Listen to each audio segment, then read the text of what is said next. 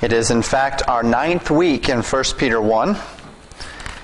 And wouldn't you know it, we're through more than 9 verses. So, there's that. Well, sort of. We're actually kind of right on 9 right now. So, almost through 9 verses. Can anybody help me out a little bit and summarize a little of what 1 Peter has told us so far? One of the dangers of the way that we're studying on Tuesday evenings is that you can lose the forest for the trees. You can get so bogged down with the individual aspects of what's going on that you can lose the greater understanding of what's being said. So let me read the first 9 verses of 1 Peter 1, and then help me. My prayer is that as I read, all of this is just going to be familiar, and it's going to make sense, and you're going to understand the flow and what's being said, and even some of the deeper implications, because we've talked through it so much. So let me read it. Peter, an apostle of Jesus Christ, to the strangers scattered throughout Pontus, Galatia, Cappadocia, Asia, and Bithynia, elect according to the foreknowledge of God the Father, through sanctification of the Spirit, unto obedience and sprinkling of the blood of Jesus Christ, grace unto you and peace be multiplied.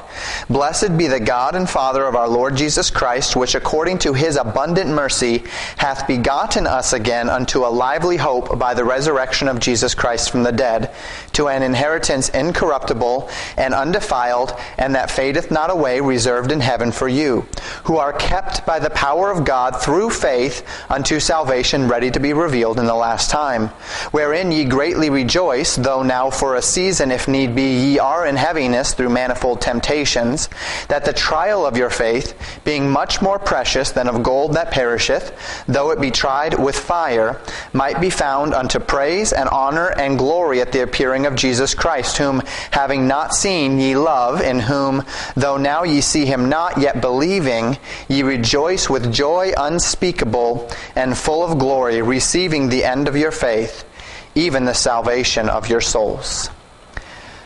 What's Peter talking about? Sophia?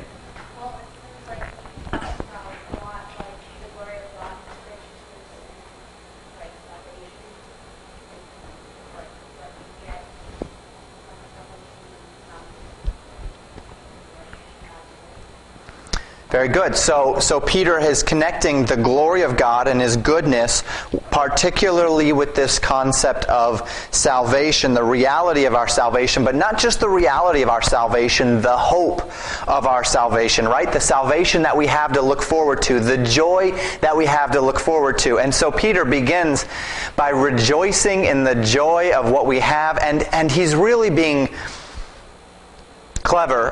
Clever is maybe not the right word, but he's approaching this epistle beautifully, and of course it's under the inspiration of the Holy Spirit, because he's going to be talking to them, and we're seeing this already, about suffering for Christ, and about persecution, and about the trying of our faith, and about needing to reflect properly the Word of God and the gospel of Jesus Christ to the world.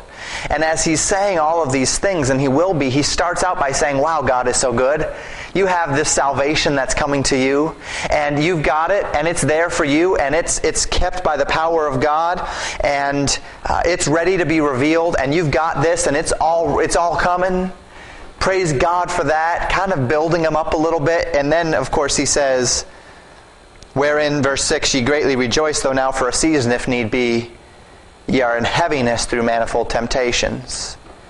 And then we talked about verse 7, the trial of our faith being more precious than of gold that perisheth, more precious than the material things, that the trial of our faith is worth it. Because as our faith is tried, it burns off the impurities, and it makes us better for Christ. At his appearing, we'll have more praise and honor and glory to give unto him.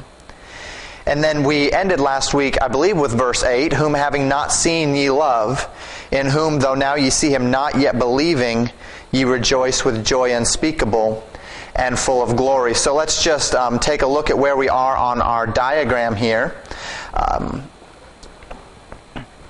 In whom ye are rejoicing with joy inexpressible and glorious. And then that part I believe we've already covered.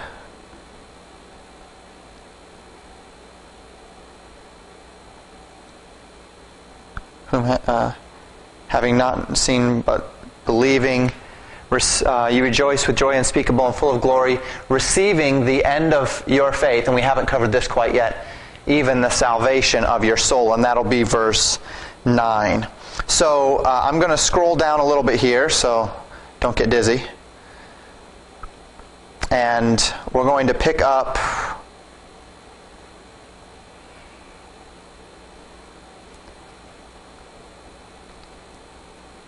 with, did we do Ye Rejoice last week? Or it was 2 weeks ago, so none of us are going to remember.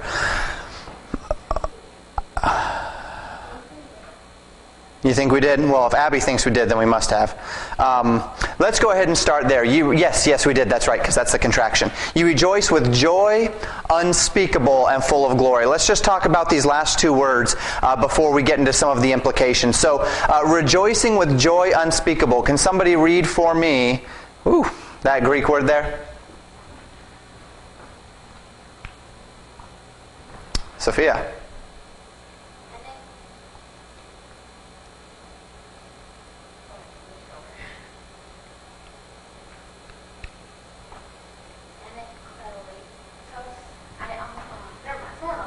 You pretty well got it, Belle? Yeah, aneklaletos. Aneklaletos. And so this is something that is not spoken out. The there, is the negative particle, so that implies that it's negating whatever the word is. And then eklaleo is the actual word there, meaning to divulge or to speak out. So or on in this case, because you can't have the alpha next to the epsilon at the beginning. So it adds the new there. On eklaletos, from eklaleo, meaning to speak out. You cannot speak out. Not capable of expression is literally the idea there. It's the only time this word is used in the New Testament. I didn't look this time to see if maybe it was the only time that it's been found in classical or ancient Greek.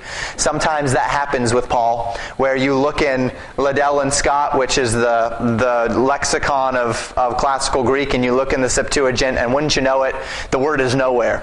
And then you realize, well, Paul probably made that word up just to get his point across. I don't know if that was the case here, but this is the only time this word is found in the New Testament, simply the negative particle on front of this word.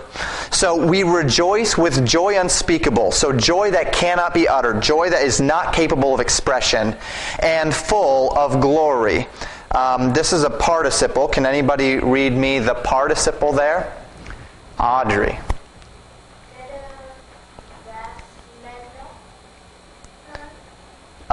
Say the end of that. Say it again.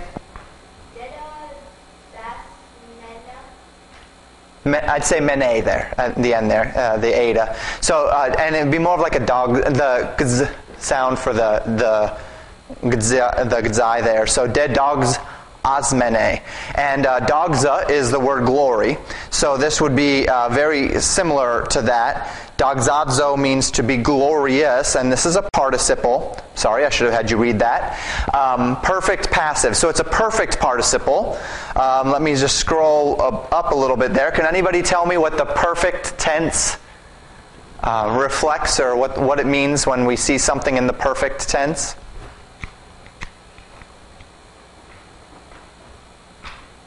Sophia? A past completed action with, go ahead. There you go. Finish it off. With continuing results. Sorry, Bella, I know you look cheated, but got to let the person that started it finish if she got it. So yes, it's a past action with continuing or lingering results. So this joy that we rejoice in is inexpressible and full of glory. It was glorious, it is glorious, it's continuing to be glorious. That idea there, it's passive voice, something happening to the subject, and it's just a glorious thing. And so this is how Peter is describing the joy that we have in Christ and in our salvation. I hope that you have felt that. So it is our core. Oh, yes, it is. This is pulling out. Someone was definitely playing with this then. That's what we're dealing with. Mystery solved, at least. So that's good. Train thought totally derailed. Hang on. Yes, joy, salvation. Inexpressible joy, full of glory. A glorious, inexpressible joy in Christ and in our salvation. Now, you that were saved at a younger age may not have come to the place yet where the fullest realities of your salvation have brought you to those sorts of moments of just inexpressible joy. Maybe they have, but as a believer, those moments where you truly recognize all that you've been saved from, that's what Peter is speaking of here, and all you have to look forward to. And this is the kind of joy that can sustain you in the hard times. This is the kind of joy that can sustain you in the persecution and in the weariness and in the drudgery. We've talked Sunday quite a bit about the concept of running a race, right? And as we think about that concept of pressing toward the mark and running the race, one of the reasons why we fail to do that is because races are tiring, right? When you're running in a race, there's a point where your legs are burning and your lungs are burning, and you just don't want to run any longer. You don't want to push. You might have the ability, you might have the capacity, but you just don't want to anymore. It hurts, and you'd much rather just stop. And in those times, you remember the goal. It's always worth it when you get to the finish line. And then you say, wow, I'm so glad I pressed. This used to happen all the time with my wife and I at the rock wall. I didn't do this because it's not my personality. I'm not a pusher. If someone says, I don't want to do it, I'm like, okay, fine, whatever. But my wife is not that way. If a kid was halfway up the wall and he says, I just can't do it, I don't know, stop, she'd be like, well, I'm not letting you down, so get up that wall. And that's just how she would go. And he'd let go, and she said, well, I'm not letting you down, so you might as well grab the wall and get back on it. And I can't tell you how many times one of these boys that was being mercilessly prodded by my wife would get up to the top, would get down and say, hey, thank you for making me push through it. I'm really glad I was able to get to the top. And it gave them that sense of accomplishment and such because they made it to the top. They didn't want to, but when they realize, or if you have in your mind the end goal, the accomplishment, the joy, then you can push through. And this is the idea here. Peter says you're in heaviness now. You're tired. You're in heaviness through manifold temptations. The trial of your faith, you've got to remember it's precious. And then you receive the end of your faith, which is the salvation of your soul. And that's the goal. So that's this last little bit here. Receiving the end of your faith, even the salvation of your soul. Can somebody read me this word that means receiving? It's a participle. Bell.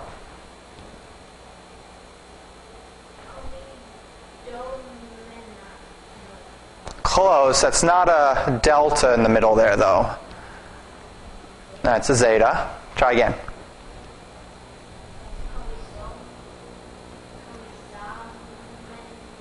That's it. Kamadzamenoi. How about the lexical form? Sophia? Kamidzo. Very good. And this is to provide for, to bring, or to receive. So receiving, and this is a participle, so you've got that, and it's a present, so it's an ongoing or linear, kind of that linear action, something that's happening right now. Receiving the end of your faith, even the salvation of your soul. So I want to talk about this concept of salvation here, and then we're also going to nail down the idea of our salvation as a future event, and that's going to finish this chunk through verse 9, and then we'll jump into verses 10, 11, and 12. So the dynamics of salvation in the New Testament. Excuse me. Salvation is most regularly spoken of in the New Testament as eternal salvation for our souls. But salvation can and is used in the New Testament far more broadly than eternal salvation. And we need to know this, because if we don't know this, then we're going to get very confused sometimes when we're reading our Bible and it talks about people being saved or concepts having to do with salvation, and we'll say, wow, that really kind of sounds like salvation through works, or that kind of sounds like salvation by proxy of some other family member or whatever. But when we understand that salvation doesn't always mean being born again, it gives us a greater understanding of some of the things that might be going on in the New Testament. So consider some of the uses of the word, and let's have somebody read me that Greek word there, the word that means salvation. Sophia? Soteria. Very good. Soteria.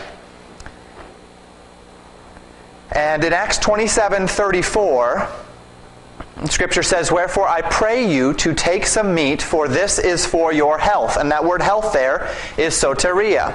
"For there shall not an hair fall from the head of any of you." So this is salvation in the context of physical wellness. This is for your, and the word there is salvation. This is to save you from starving. This is to save you from passing out. This is to save you from physical illness, and that's how we see that word in Acts 27:34. 2 Corinthians 7:10, "For godly sorrow worketh repentance to salvation, not to be repented of, but the sorrow of the world worketh death." This is one of the most commonly misinterpreted passages when it comes to repentance for salvation. 2 Corinthians. Who is Paul writing to in 2 Corinthians? Take a guess. Sophia? The Corinthians, you got it. That's so good.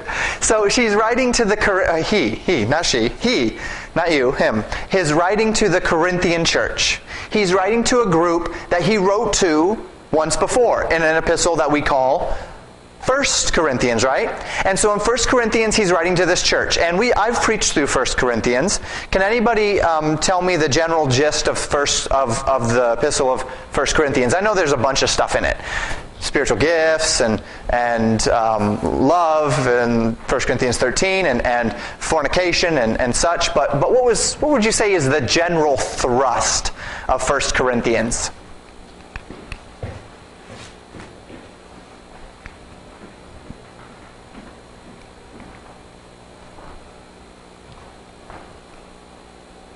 Sophia? Okay, I like it. Faithfulness. In light, and as we consider that, the idea of being faithful, what was the state of the Corinthian church that Paul was writing to? What was their spiritual condition at the time?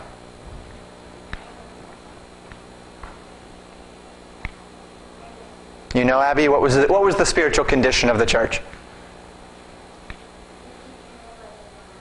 That's a very good verse. Yes, be content with such things as you have. But not quite where they were at the time. They were in a terrible place, right? They were a church that was in great sin.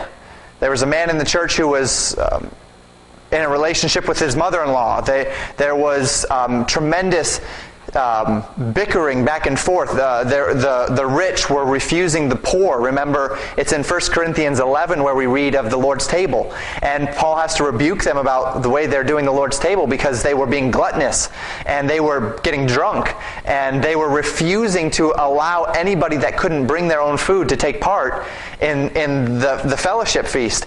And so we have all of these things going on. The women in the church, that's the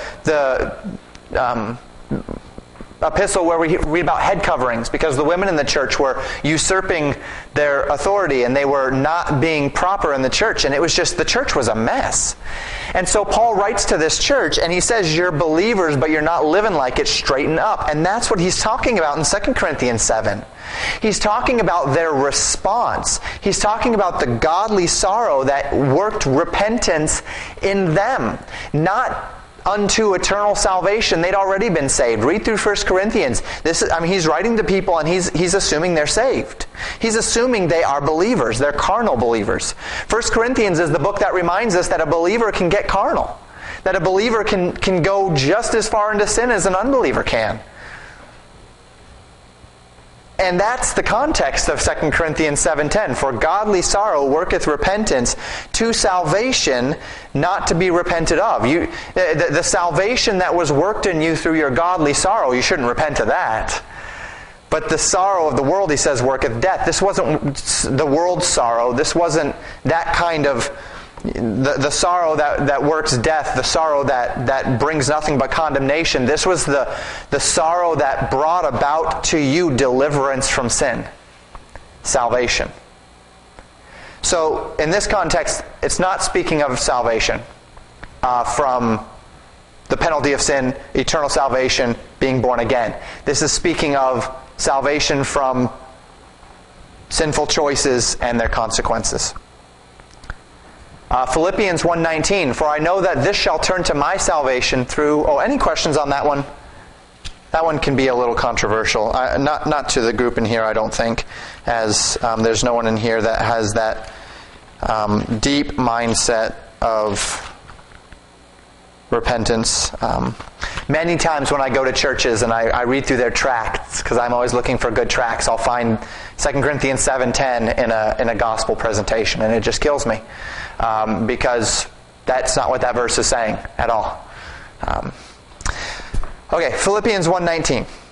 For I know that this shall turn to my salvation through your prayer and the supply of the Spirit of Jesus Christ. Here Paul is talking about being delivered from physical persecution for the gospel.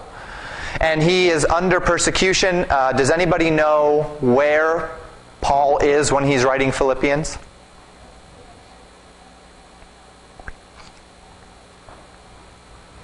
He is in prison at the time. This is one of what we call the prison epistles. He's in prison at the time, and as he writes to the Philippian church and he thanks them for helping him and for sending to his needs and such, he says that he is sure that their prayers for him will turn to his salvation. Paul doesn't need to be born again. He's had that happen already by this point in his life. He needs to be saved from prison. And that is the same word. The same word.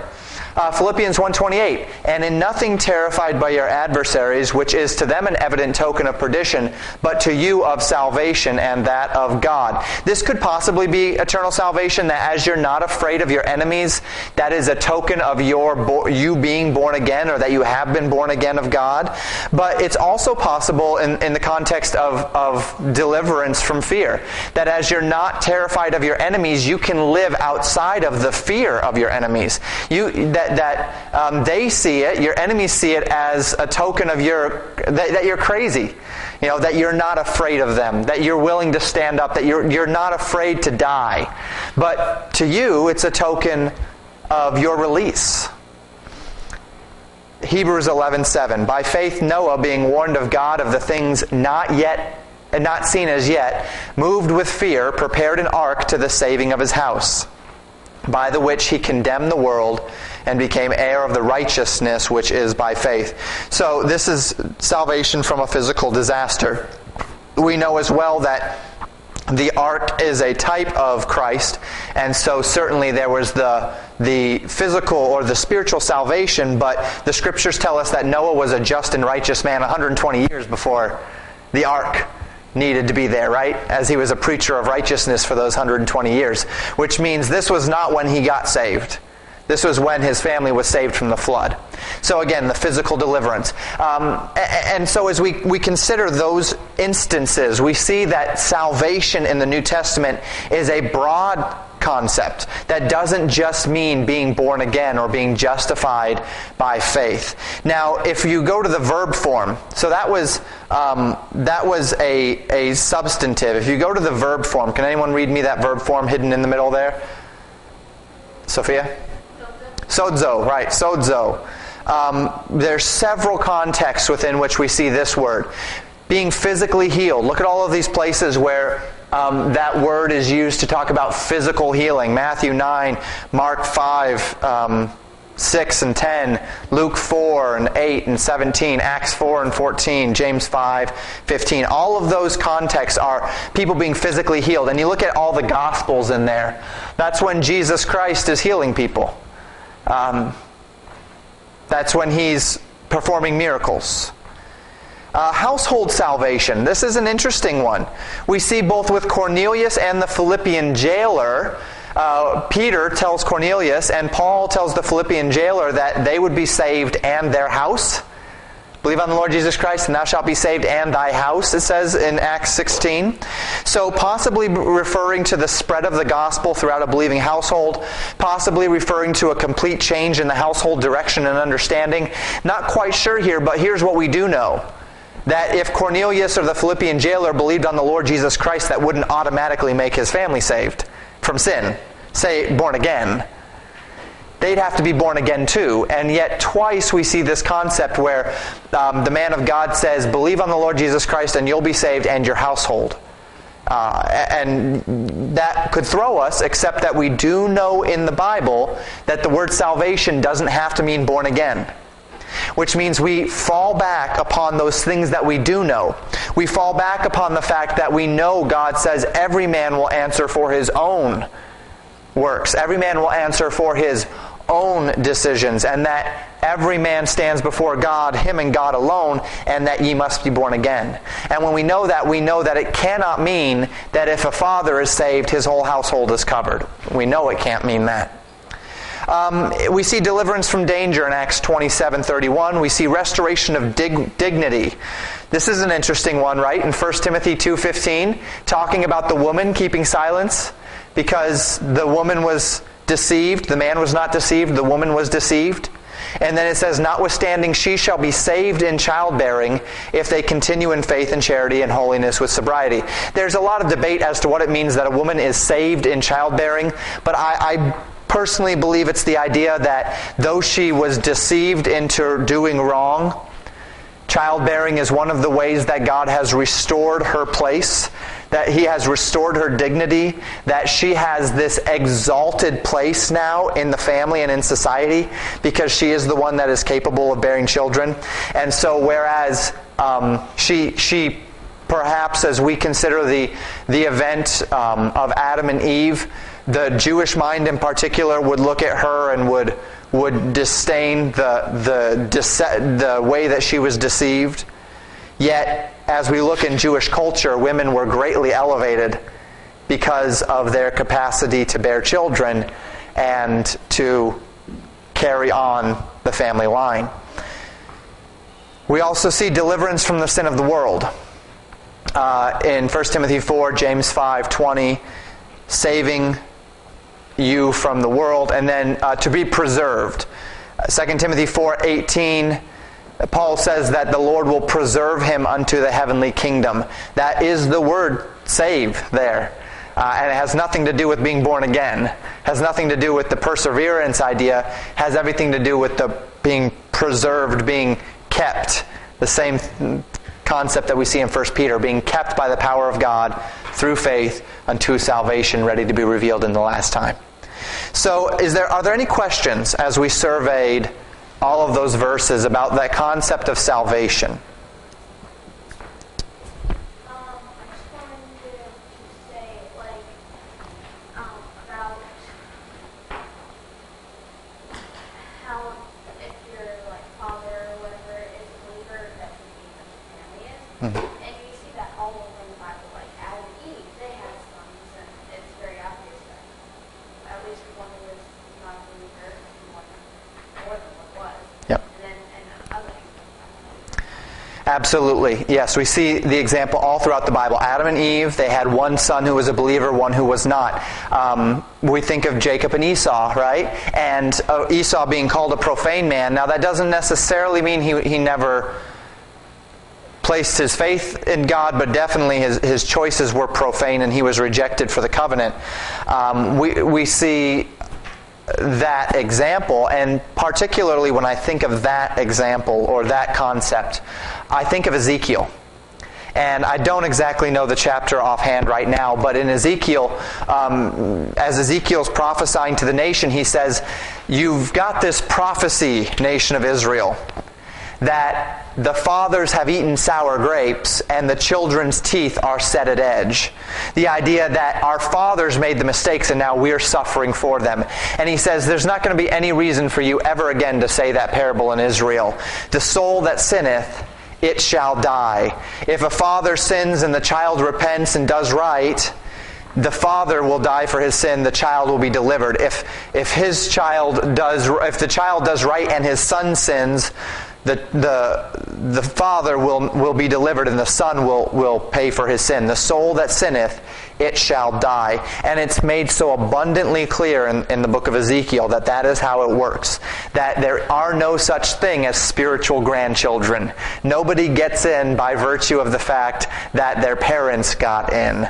Everyone is a child of God. There are no grandchildren of God, is what that means. Everyone has to become a child of God on their own volition, not their own effort, but their own volition to place their full faith and trust in Jesus Christ. So very good point. Any other thoughts? So as we consider this, the abiding lesson from this survey is that one must always be aware of the context within which the word salvation is found. You can't just find any verse that says salvation in the New Testament and apply it to being born again. You have to know the context within which you're operating, and you have to operate within that context. Never take for granted that it's speaking of eternal salvation. And if you're reading something and it doesn't mesh, you say, this doesn't sound like eternal salvation, this doesn't sound like justification, that's a good reason for you to study the context a little bit and to understand what the salvation is being said there. Maybe it's not speaking about being born again. Maybe it's speaking about being healed. Maybe it's speaking about being delivered from sin. Maybe it's speaking about being delivered from the consequences of sin. Maybe it's speaking about being preserved. Many different possibilities. So as with all study, we begin with what is clear. Then we move to the ambiguous. If something is ambiguous in Scripture, you don't form a doctrine around it. If something is not clear, you don't form a doctrine around it. You go find the clarity. You start with what is clear, and then you work out from there. I like to call it finding the least common denominator. Most of our young people would be familiar with that now. You find the thing that makes that is across the board true. When it comes to salvation, so let's just talk about that because it's the easy one. When it comes to being born again by grace through faith, what is the least common denominator? The thing that in every single account of the gospel is the one thing that must take place to be born again. Was that clear? What's the least common denominator of salvation? The one thing that every gospel account in the Scripture says must happen for a person to be saved.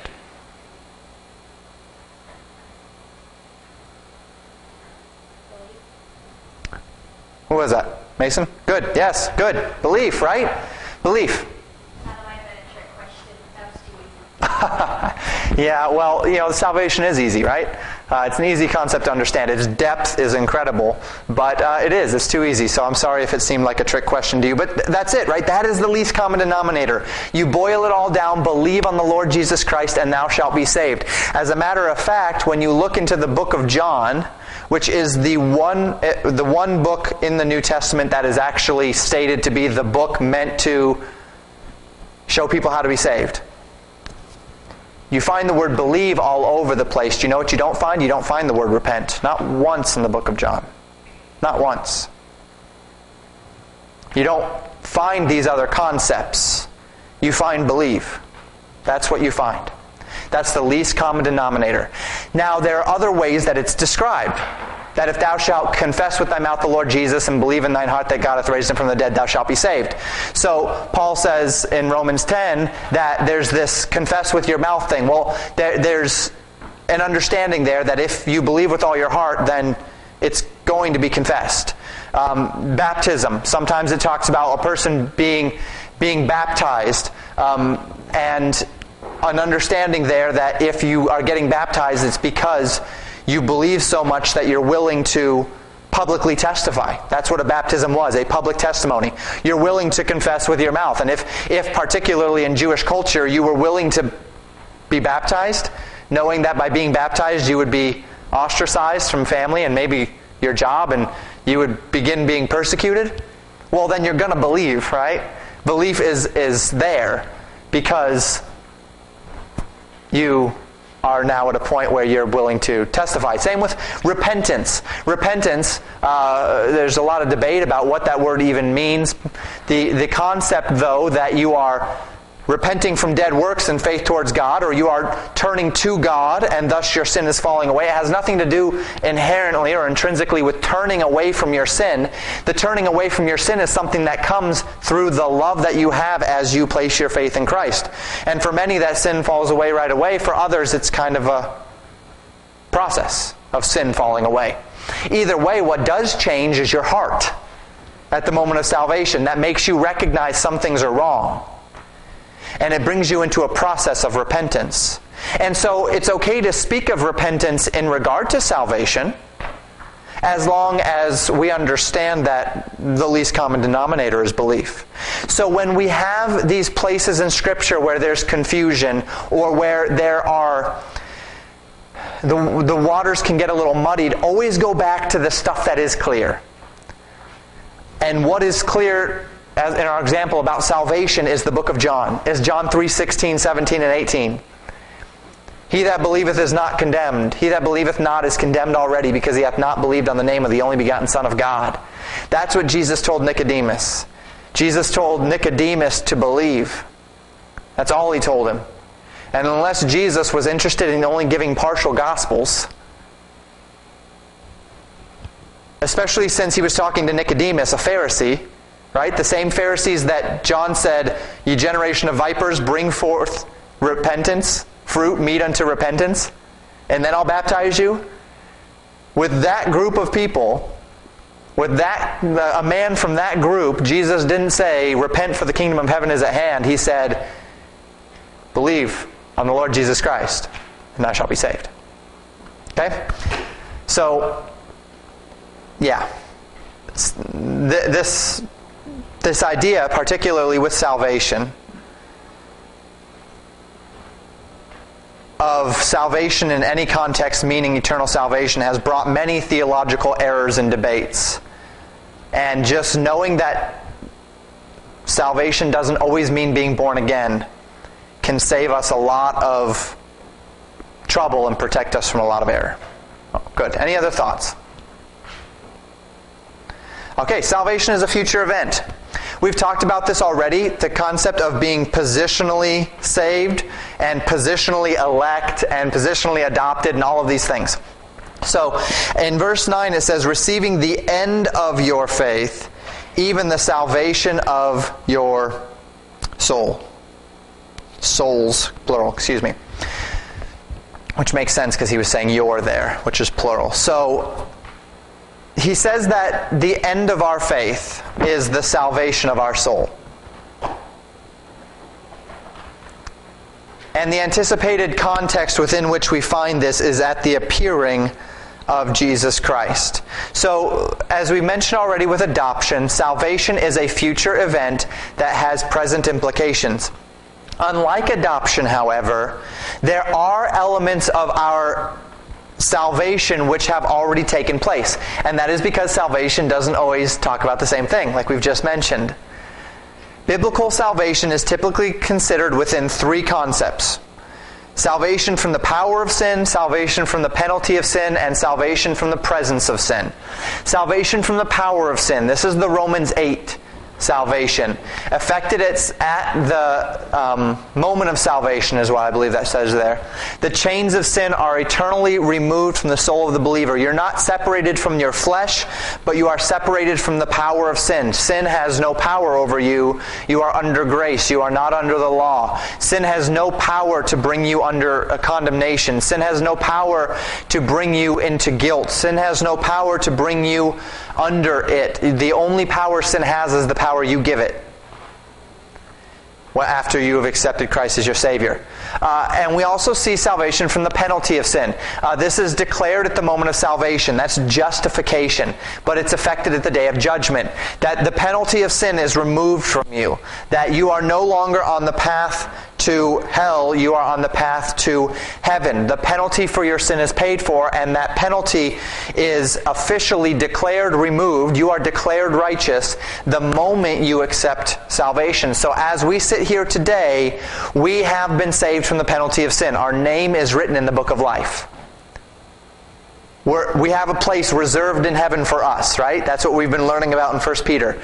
It's a place that's already there. The moment we got saved, the mansion was prepared for us.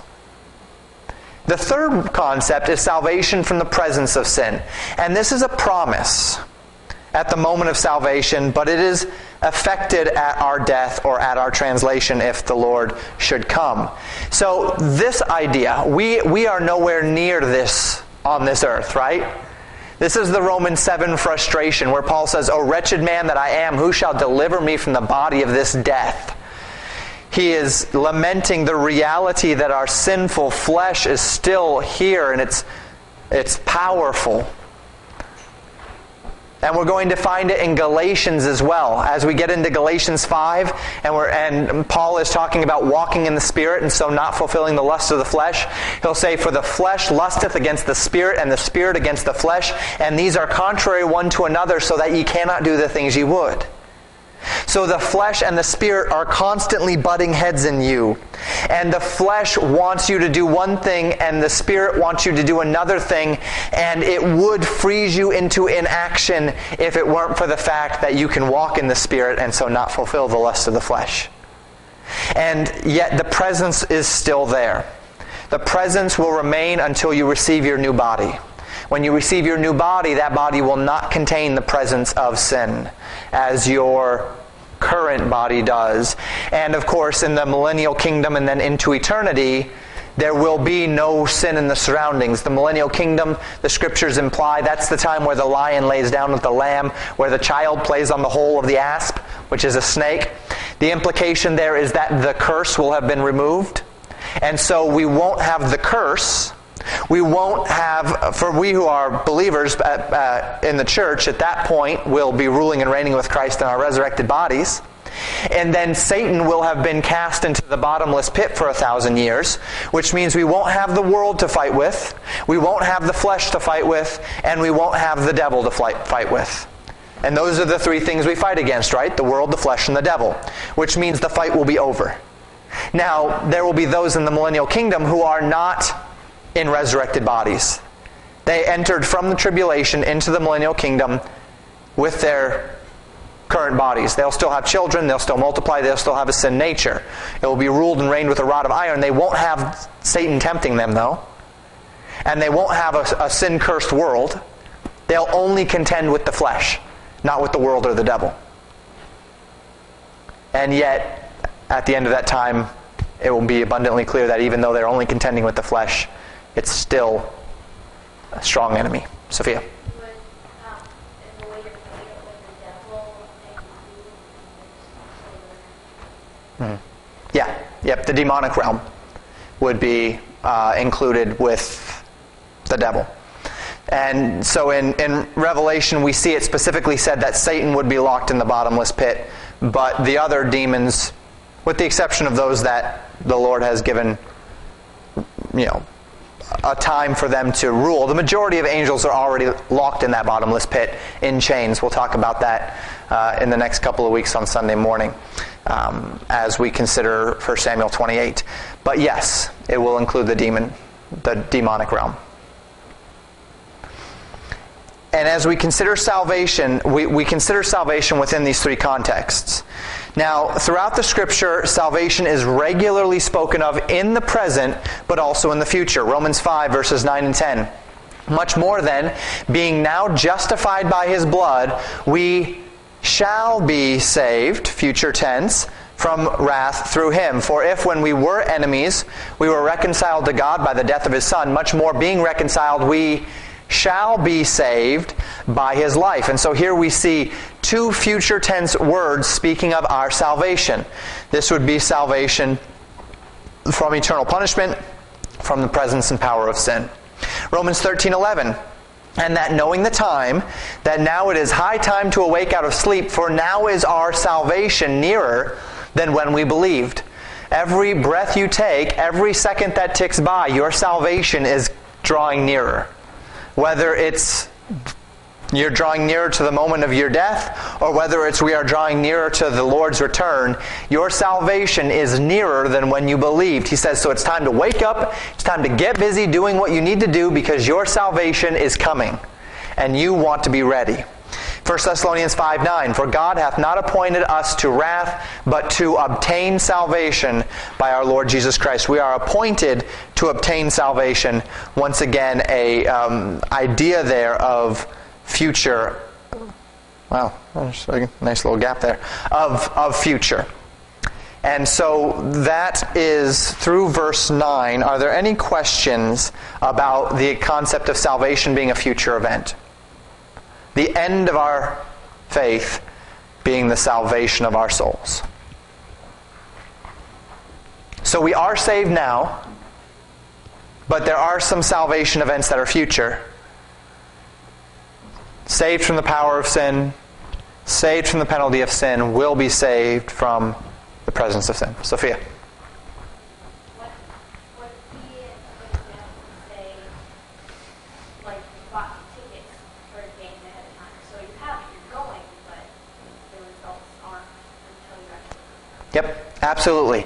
And maybe even a little, well, and the ticket analogy would be a good one. So you've got the tickets, and it's for a orchestra thing. So you've put on the dress, and you've done your hair, and you've prepared yourself, and you've got the tickets. It's as good as happening. You just have to get there. And that's the idea that Paul regularly gives, kind of the pack your bags because you're going home. And you've just got to wait until it comes, but be ready. You don't want to, 10 minutes before you have to leave for the airport, realize you haven't packed your bags yet. You could still get on the plane, but you're not going to be nearly as prepared as if you had packed your bags. And that's the idea that's regularly given in Scripture as far as salvation is concerned. You're already on the list. You've already got a reserved seat. You're just waiting for it to happen. And that's just a matter of time.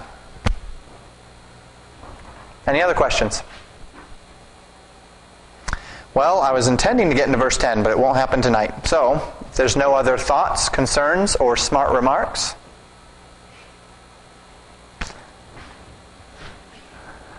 I know, 1 minute. I did well. Admit it. Then we'll be finished there. 1.5. 1.5. Don't sell me short. Okay. The children's concept, I taught them at the moment of salvation, we were positionally with Christ, Yep. conditionally here on earth, and when our condition meets our position, that's when our salvation is complete. Very good. Yep, that's a great way to put it. A long time since I taught that, so I should go back to that. The little ones, you teach the older ones, and then you forget you got to repeat some of this stuff. Yep, it's like that in a church too. I wish I could. Men are speaking. It'd be nice to preach the same sermons every year because you always have people coming through, and people growing up. But yes, and there is that idea that we see in Ephesians and Colossians, the idea that we are already effectively, positionally standing with Christ in the heavenlies. So it's not just that our name is written down, but because God is above time, beyond time, He's not in time, right? He's already, and we talked about this with election, He's already standing with us in heaven, in eternity future. And so as He looks at us in heaviness through manifold temptations and the trials of our faith and the struggles, He's looking at us in light of the fact that we're already standing without spot or wrinkle or any such thing with Him in glory in eternity, bowing at His feet, casting our crowns before His feet, rejoicing with Him, basking in the brightness of His glory. And so He sees us now as there, and it's just all one. It's all like one thing to God. It's all in the aorist tense. It's all just punctual. It's all just happening. And we can't comprehend that because we can't comprehend outside of time, right? But that's how God is. Doesn't matter. That's another concept I tell the kids about how life for us is like watching a parade go by. You see the beginning, you see it go by, you see the marching bands one by one. God is like standing on top of a tower and sees the whole thing, Yep. beginning, middle, and end. He can see the complete parade all in front of him. Yeah, absolutely. And that is exactly it. And what an interesting thing when you think about that. When you think about the fact that God has seen it all, and yet the things that have still happened, and it just makes you marvel all the more at His mercy, His love, and His patience. But it also makes you marvel because He's got this thing called time, right? And it spans however long He's decided. But there was a beginning of it, and there was an end of it, and then there's eternity on either side of it. And in this thing called time, where He created the world to when it's destroyed and remade, He's worked everything out just perfectly. It's like one big puzzle, and He's put every piece into place so that people are intersecting and things are happening. And then somehow in the midst of all of that, He allows us to have our part through prayer and through volition. And He gives us the ability as he it's kind of like, I guess the way I think of it is, you see these companies that run computer simulations, and they run through the simulation and they see how things happen, and then they tweak variables to make things happen again to get the results they're looking for. And so God has this result, and that result is set in stone. And He had the way He was going to do it, Jesus Christ, and Him being slain, and Israel, and He had all of these things set in place. And then He just watched it happen and wove everything together into the perfect scenario so that every man's choices would work together. Their free will choices would work together toward His end. And it's just an incredible, incredible thing to think about. That as we consider all of the evil men in the world, and they think that they're winning, and Satan and his kingdom, and how his kingdom is unfolding, and when you learn about how he's using this world and using the wicked men in this world and everything that they think, and then you remember that it's all working for God's glory, and Satan is trying so hard to win, and yet everything he's doing is exactly what God has foreseen him to do to the end of him. And it just makes you glad you're on God's side.